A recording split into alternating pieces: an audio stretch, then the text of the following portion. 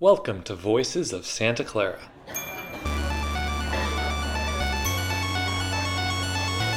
Having a good idea doesn't get you stuff.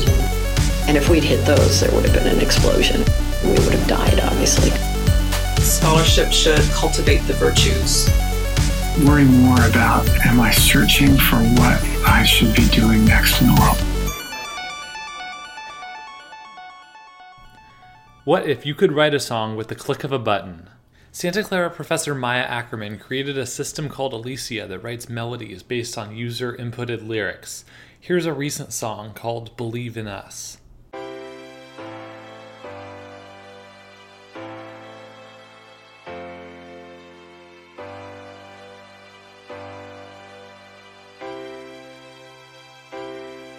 You're all I need, the breath I breathe. Trust our love enough, believe in us.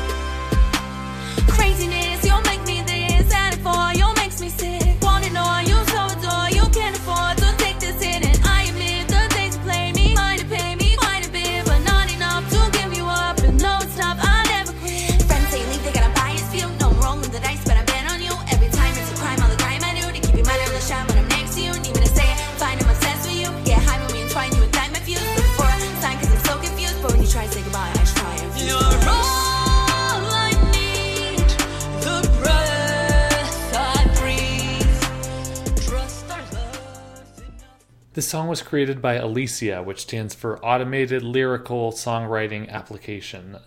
It was mixed and produced by Dusty Miraglia, the rapping was by Sarah Miraglia, and the vocals were by Maya Ackerman.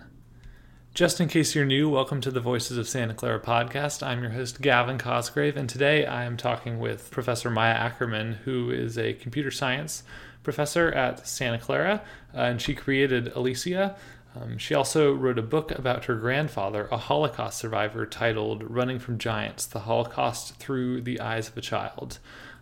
Today on the show, we talk about how she developed Alicia, how she fell in love with computer science and artificial intelligence. We also talk about what it means to be creative and how artificial intelligence can help humans be more creative rather than just replace them. You can also check out the Alicia songwriting software at tryalicia.com. That's TRYALYSIA.com. You can enter into the songwriting contest until March 1st, 2018 on the website. There are some cool prizes, so definitely check that out. Okay, I think that's all I got, so here's the interview.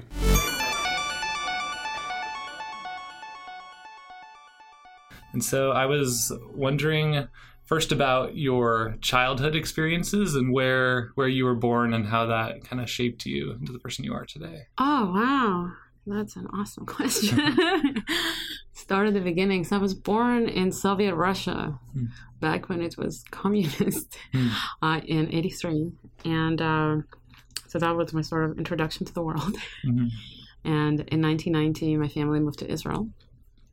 And we spent 5 years, which was fabulous. We lived in this little sort of poor neighborhood, but it was still the best 5 years of my life. We moved to Canada when I was 12, which was totally different.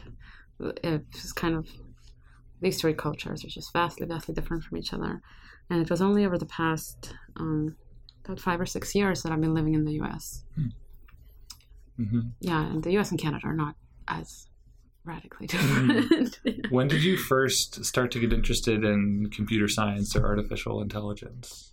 That happened later. I was into the arts as a kid and teenager. And it was around the time that I started to think about what I want to do for a living. Talked to my dad, and he suggested that I do what he does. And he's a developer. And I tried it, and it just fit so well. Almost right away. I really enjoyed programming. It was sort of this.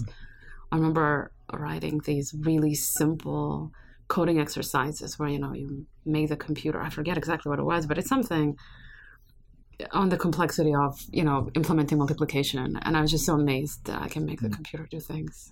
Mm-hmm. And did you ever think you could use your music interests professionally? No, I didn't. Not for a very long time. In fact, the idea of somehow incorporating my artistic interest with computer science has occurred to me several times, but it's just, I didn't think that there was an interesting enough way of doing it. I didn't really want to do anything that was similar to the type of arts and music related software that existed at the time. Mm-hmm. And so I just thought it'd be silly to try to combine these interests until I was already a professor. It's just so funny looking back. And this was my first year as a professor, and I was attending ITA. So it's this workshop on information technology. Mm-hmm. And there was this little segment in it that had to do with the arts. And I was just completely blown away at how the speakers were talking about combining art music with computing. It was just so profound. For example, Harold Cohen was there showing his program named Aaron. And he just got so passionate about whether or not Aaron, the program, is really being creative. And how all these people were saying that his program is creative. And he was the only voice of reason saying that it's not. And I was just so fascinated by this whole, in a way, argument that he was embodying right there on the stage. And then Mark Riddell showed his storytelling system. Like, what? A computer writing a story? That was just so crazy. And then Gerard, this other professor, showed a system that creates music autonomously. And so I waited until everybody else finished asking them questions. And we ended up speaking for about an hour. They told me all about these fields, all about computational creativity at the research area. It's a really little known research area. I've never heard of it up until that point, and a lot of my colleagues never heard of it as well. And so I went to the conference, International Conference on Computational Creativity. It was funny, my laptop sort of got ruined on the way there. I spilled water on it. So I remember just being very attentive at the very first talk. And somebody just offhand mentioned that a computer can be a creative collaborator. And in that instant, I'm like, okay, I need to make myself a collaborator for writing songs. I've been struggling to write original songs for about 3 or 4 years at the time. And that's how Alicia started.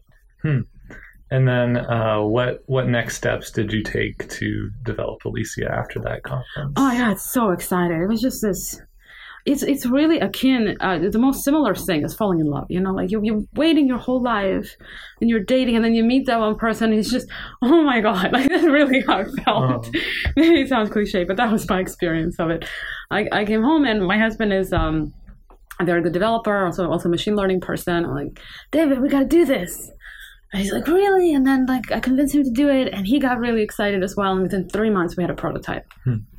And at this point, there's no user interface. It's like really hard to use. We printed a whole bunch of these melodies. So the idea has always been you type text and it gives you melodies. So we type some text, we get melodies, and there's this terrible format, not musical notation at all, like numbers representing the duration and pitch of each note. And I'm sitting by the piano just trying to read this horrible notation, and suddenly I can write songs. It was just like completely surreal experience. And pretty quickly afterwards, it became clear that we need to share this. So I'm not an expert on machine learning, but I kind of get the idea that the program can analyze tons and tons and thousands of melodies and then start to learn things about those melodies. But how does the program take the additional step to be creative and create something new as opposed to something just like everything else it's studied? Oh, that's a brilliant question. That's really clever. So, I mean, a few things. Let me kind of just briefly explain how Alicia in particular works.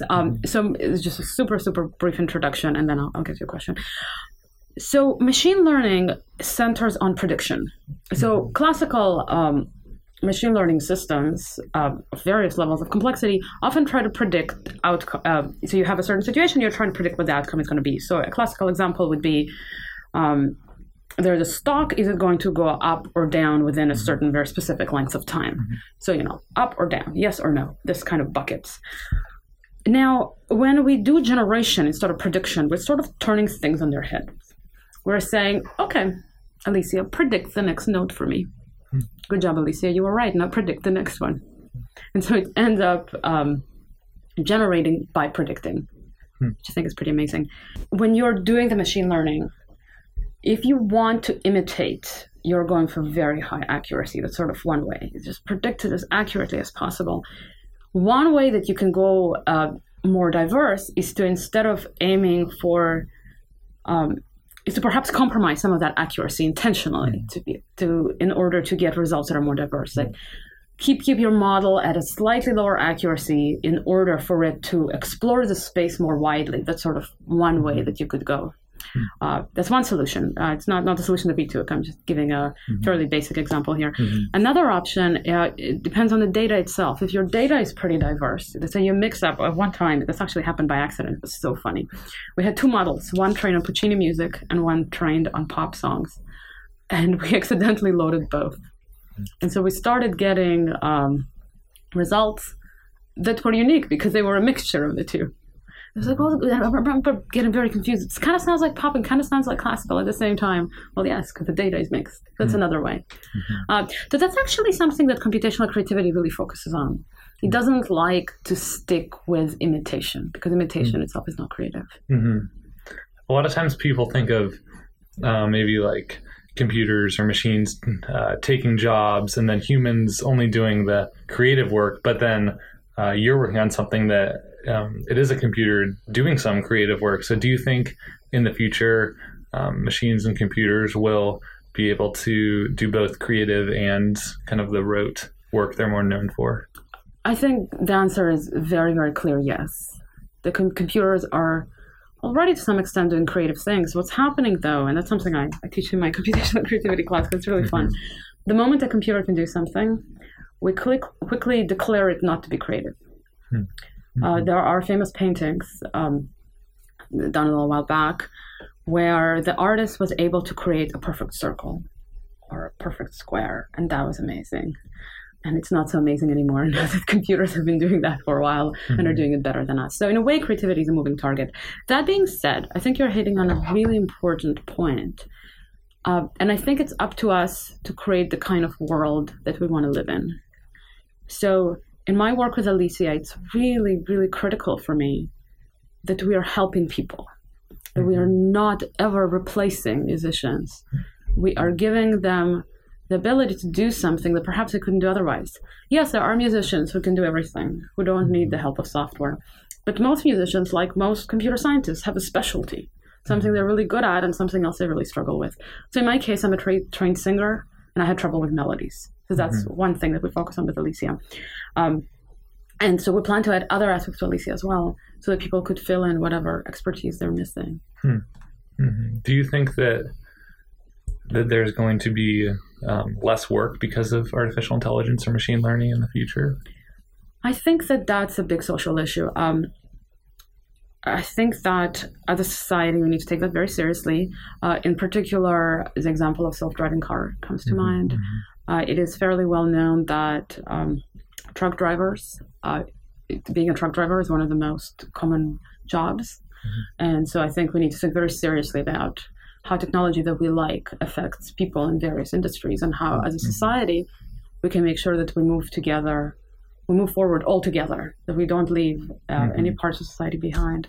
And it's definitely something I'm very mindful of in my job. Like I want to make sure that musicians are helped by this. And then I also saw that you were doing some research using computational creativity, but applied to dance.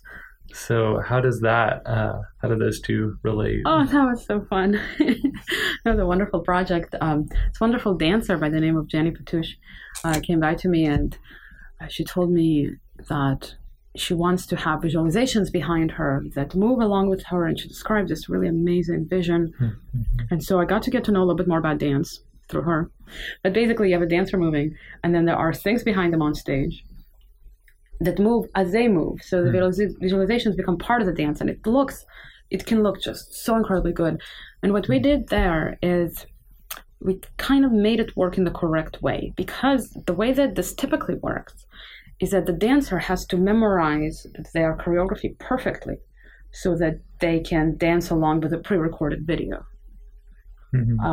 which is extremely difficult and takes away a lot of the creativity from the dancer. And so what we did is through infrared lights, we were able to detect where the dancer and various parts of the dancer are positioned. And based on that, it creates visualizations. So now instead of the dancer following the visualizations follow the dancer. And that's really incredible. It's such a fun project. So again, it has to do with allowing people to be more creative instead of being replaced in any sense. Yeah. Right. And then a third area of research that I noticed on your website was titled Clustering Bioacoustic Signals of Marine Animals. So I can see the link between music and dance, but how did marine animals come into the picture? Well, I've been doing cluster analysis for a long time. In fact, my master's and PhD thesis are both on foundations of cluster analysis. So this project's not part of it, but I suppose it makes sense that I'd be part of that project given this background. And this is a joint project with San Diego State University. It's this amazing lab right by the ocean. And what we're doing is we're looking at sounds created, actually whistles in particular, created by marine animals. And sort of the holy grail here is to be able to hear a whistle and be able to identify what kind of animal created that whistle. But we're, as a research community, this is a very, very difficult challenge. And so we're quite far from it. But we're making progress towards this incredible goal by applying cluster analysis.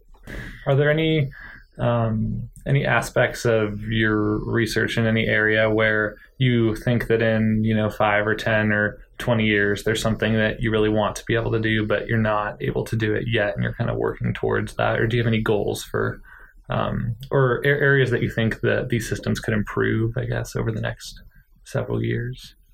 Oh, that's a good question.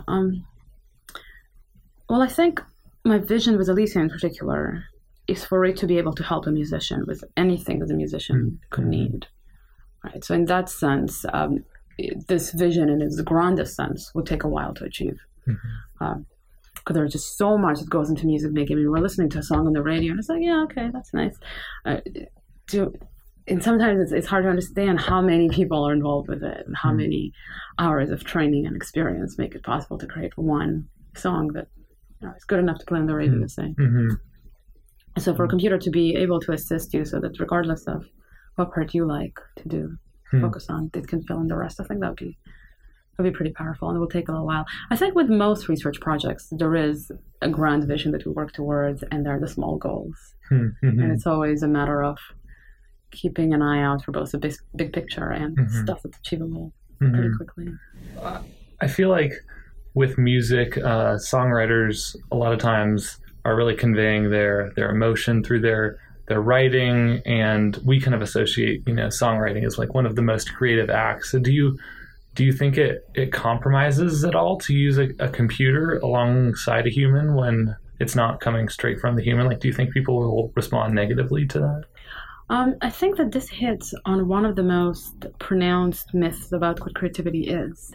It was around the Romantic era when automation, in a very different form than we have today, started to come around, that creativity started to be associated with emotions, because clearly these machines don't have emotions. And again, this lets us take creative ownership, take creativity just for ourselves. I'm not saying that emotions don't have a role to play, they do, but emotions are helpful once you have a very, very solid foundation in the skill.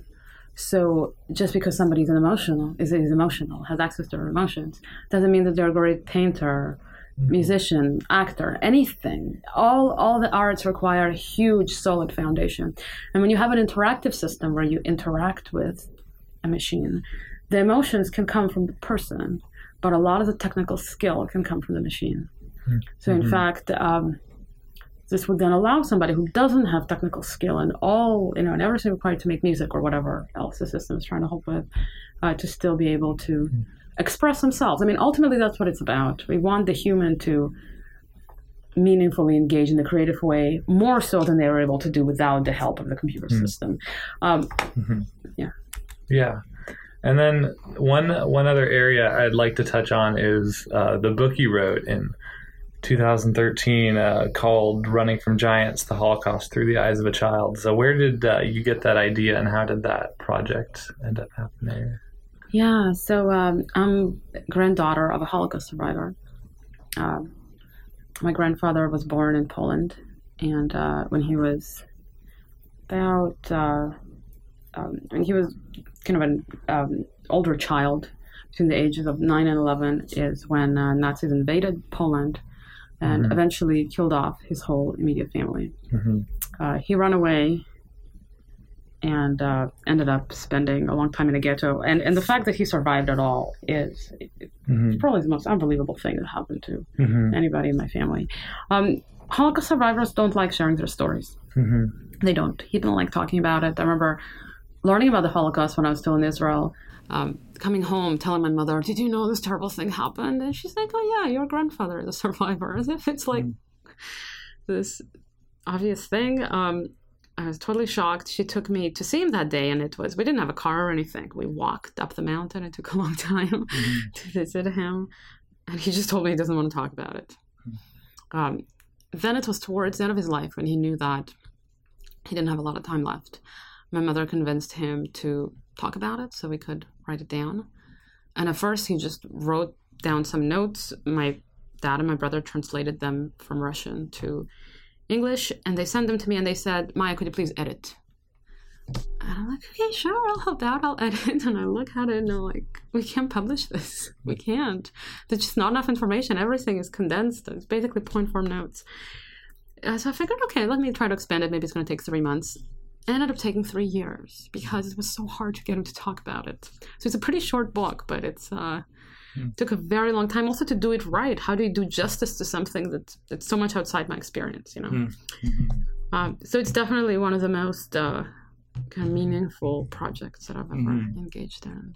What did you learn from studying his life? That's a good question. I think there were a lot of lessons. I mean, first of all, I learned the story, which I didn't know. I learned the fact that my grandpa, who's just like this happy, jolly guy, had these insane things happen to him, and that he persevered when most people would reasonably give up. So that was just incredibly inspiring. I don't know if I mentioned that, but my grandpa was the happiest person I've ever met, which flies in the face of most of what I know about psychology. So that was very, very confusing. Then I had a pretty major car accident much later, and I remember for a few seconds having this immense appreciation for life when I sort of realized that I'm okay. And that really brought back my grandpa, and perhaps that's why he was so happy, because he was able to sustain this sort of appreciation for life. So I just want to think of perhaps the main lesson that came out of it. And then what have you done since then to, I take it you've done some other Holocaust education efforts. So what are you doing in that area? Yeah, this is one thing that I always feel like I should be doing much more. But I do give quite a few talks about it. I like to talk to children about it because I think my grandfather's story gives a very accessible point. The story is very, very difficult, but it's not, the way it's written, I on purpose wrote it in a way that a person can read it without getting traumatized, let's say, more than necessary. So it gives a good introduction to very young, well, I think it's around middle school that is considered appropriate. So I talk to a lot of middle schools, a lot of middle school kids, but I also speak with adults. I give talks at different venues, and it's kind of an honor to be able to share his story. Yeah, awesome. Well, I'd love to wrap up with a couple shorter questions. So first of all, what is your favorite place that you've traveled? Oh, favorite place? I think Barcelona. Yeah. Okay. I get to travel a lot because of my job. What book should every college student read? Oh, there are so many. I mean, for me, one of the most influential books has been Erich Fromm's The Art of Loving. It's this philosophy book. It's short and it's fabulous. And then, maybe it's escaping me. Man's Search for Meaning is by Viktor Frankl. Is just so profound. It's a little bit of a harder read, but I think it's also related to the Holocaust, but is one of the greatest philosophers. Yeah, definitely. If you could send a message to every person in the United States, what would you want to say? Oh, wow. You have amazing questions. A message. What I love most about the United States, having lived in many different countries, is that United States is the place where dreams come true. And that's what this country is about. And I think it really is what it's about, having lived here and see the absolutely amazing things that happen here, like Silicon Valley, which doesn't really exist anywhere else. So I think what I'd like to say is for people to, believe in themselves and to go for what they want, especially when it feels like what they want is too much. And even if it requires them to reimagine themselves and what they're capable of. What advice would you give to a student who's just starting college? I think it'd be similar, actually. Yeah, just like there are so many forces in society that tell us who we are. But I think anybody who's ever achieved anything meaningful had to break through from that and to trust that they know what's better for themselves, to believe in their reflexes. People are interested in different things. And one person's, I'm doing it because my parents told me job, and it's another person's dream job, and vice versa. So you might as well go after what makes you tick, because that's what you're going to be amazing at. And finally, what does an ideal Saturday look like for you? Ideal Saturday. When did I have a good Saturday recently that wasn't full of work? One thing that I've sort of learned to embrace through life is that I keep changing all the time. But I think at the moment, it would be amazing to just spend, a day out by the beach hiking and exercising and doing some yoga, and that would be just fabulous. What should people do if they want to learn more about Alicia? Oh, that's a good question. So right now, Alicia is actually in free beta. So everybody's welcome to check it out for themselves. It's at tryalicia.com, and you just make yourself an account, and it's going to be free over the next couple of months. You can check it out, type some lyrics, or pick the number of bars you want, and you can try to make some songs. Awesome. Well, thank you so much for doing this conversation. I appreciate it. Oh, my pleasure. Thank you for the really insightful questions.